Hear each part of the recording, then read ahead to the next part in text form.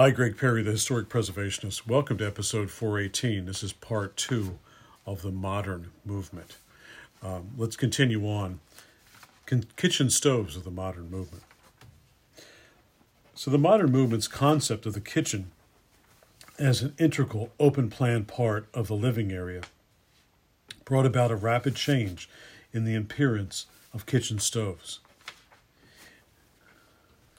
In the United States, which was advance of Britain, gas stoves had become more streamlined by the end of the 1930s. They had lost their utilitarian look. The gray, speckled enamel had been replaced by a white finish with chromium trim, and manufacturers had dispensed with the need to raise the oven on legs. Both gas and electric stoves became popular units in the newly fashionable fitted kitchen as it was. And they could be installed in awkward corner spaces to create efficient work areas. The hob cooktop was aligned with laminated countertops to form a continuous work surface. Oven insulation was improved by the addition of interior glass doors and safety in the case of gas stoves by the introduction of pilot lights. Automatic timers often were displayed with the dials on the splashback, were another feature common to both types of stove. The most revolutionary development in stove design was the island unit, a precursor of the customized arrangements in many modern kitchens, where hobs and cooktops and ovens were independent of each other and may have different fuel sources. The island was formed in the middle of larger kitchens, with a brick base and a hood fitted with an external air extractor fan. Staircases of the modern movement.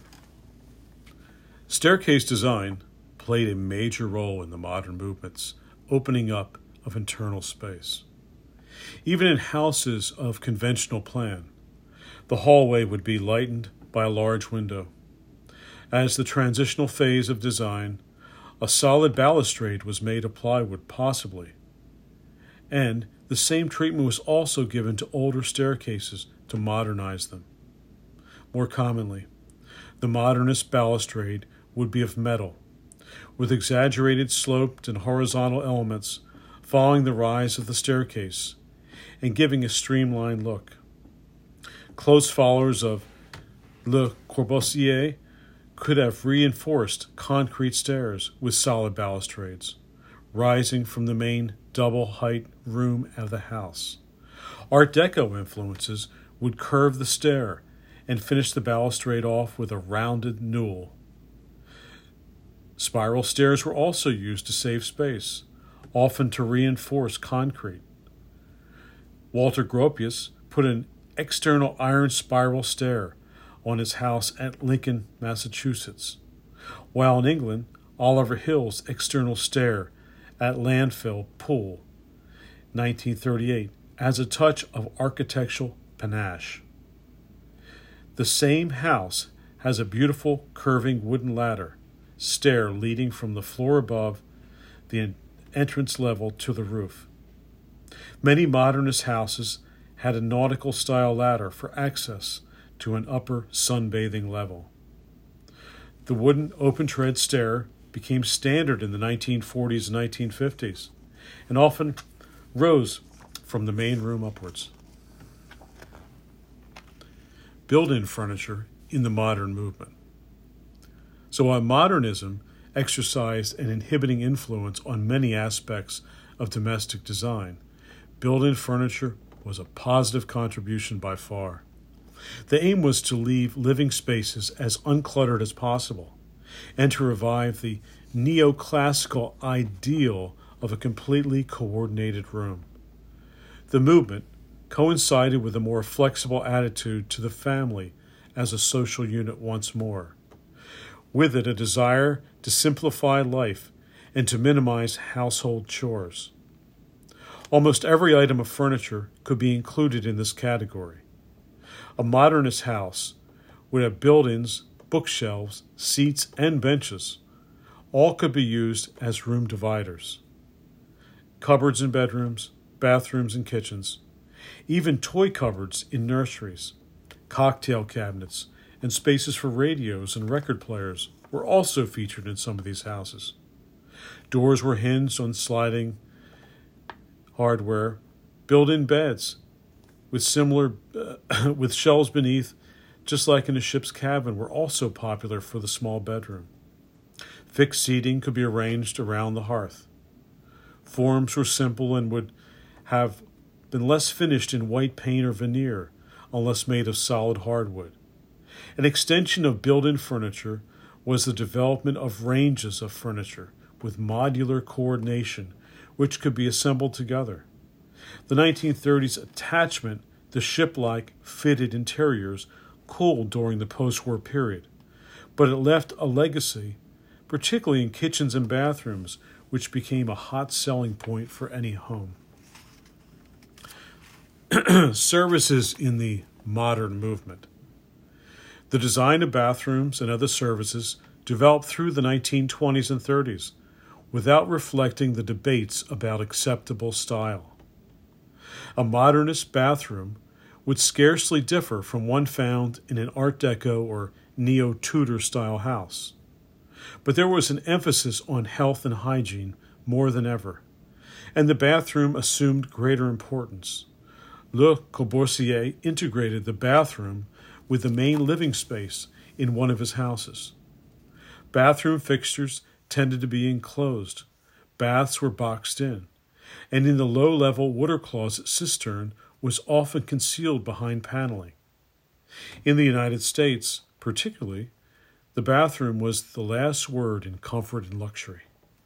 With extreme use of tiling, colored, vitrolite cladding, and solidly built textures, even by the 30s, there was a preference for showers over baths, whereas in Britain, these were an acquired taste. The bidet was still a rather daring continental European luxury, though. A standard piece of equipment was the heated towel rail, usually made of chrome. There was also a glass tube model with chrome supports. Taps, faucets were influenced by industrial design, and the cross-shaped capstan top was phased out in favor of other styles. Various methods of central heating were employed. Underfloor electric heating, because it best achieved the aim of invisibility, became very fashionable when it was introduced in the 1950s. Lighting in the modern movement. The early period of modernism concerned itself intermittently with built-in electric light fixtures. In the evolution from Art Deco, some entertaining geometric center lights were found in modernist interiors. Few ceiling fittings were allowed to interrupt the purity of the room. When they were present, they were usually hemispherical globes mounted against the ceiling or occasionally adjustable pendant lights, and these would be over dining room tables. Wall-mounted lights, either in the form of upturned bowls or globes or stems, were the popular alternative. A wall-mounted articulated light on a chrome stem with a curved cone shape became available for reading or desk work. Architects would often specify their own requirements for designs, such as special ceiling tracks for work areas and concealed lighting, which became very fashionable and more available generally in the post-war period. This was the time that the design of light fixtures became more varied, with a greater use of plastics and much influence from Scandinavia in the profiles of lampshades. By the 1940s, fluorescent tube lighting became common in kitchens and bathrooms. This was favored in the United States because it produced much less heat than ordinary bulbs. By the 1960s, spotlight tracks became more widely available, introducing a great diversity of light sources within a single unit. Metalwork of the modern movement. For public and industrial buildings, modernism was often seen as a style of metal and glass. On the domestic level, more solid and conventional materials prevailed. but still allowed for interesting metal detailing. Balconies and handrails tended to be made of tubular iron. Where panels were needed in balconies or gates, the standard way of filling them, borrowing from continental European examples, was a woven mesh of thick wire, framed in a panel with curved corners. Although this is a rather utilitarian, it is an essential part of the modernist look. Tubular balconies could be bent to form the curves that were the relieving features of modernist houses. The visual weight of spacing the balusters was of functional importance. Sometimes they were round in section, sometimes thin squared section bars. Iron columns were used as structural supports. They were usually made as thin as possible to create the effect of weightless architecture. They were normally round in section, but occasionally I-section columns were substituted. Although modernist metalwork remained very simple, such detailing as there could be was very fine. During the period of post-war shortages, prefabricated steel houses were made in Britain. They offered many builders built-in details, including light switches and door frames. And let's finish up with woodwork in the modern movement.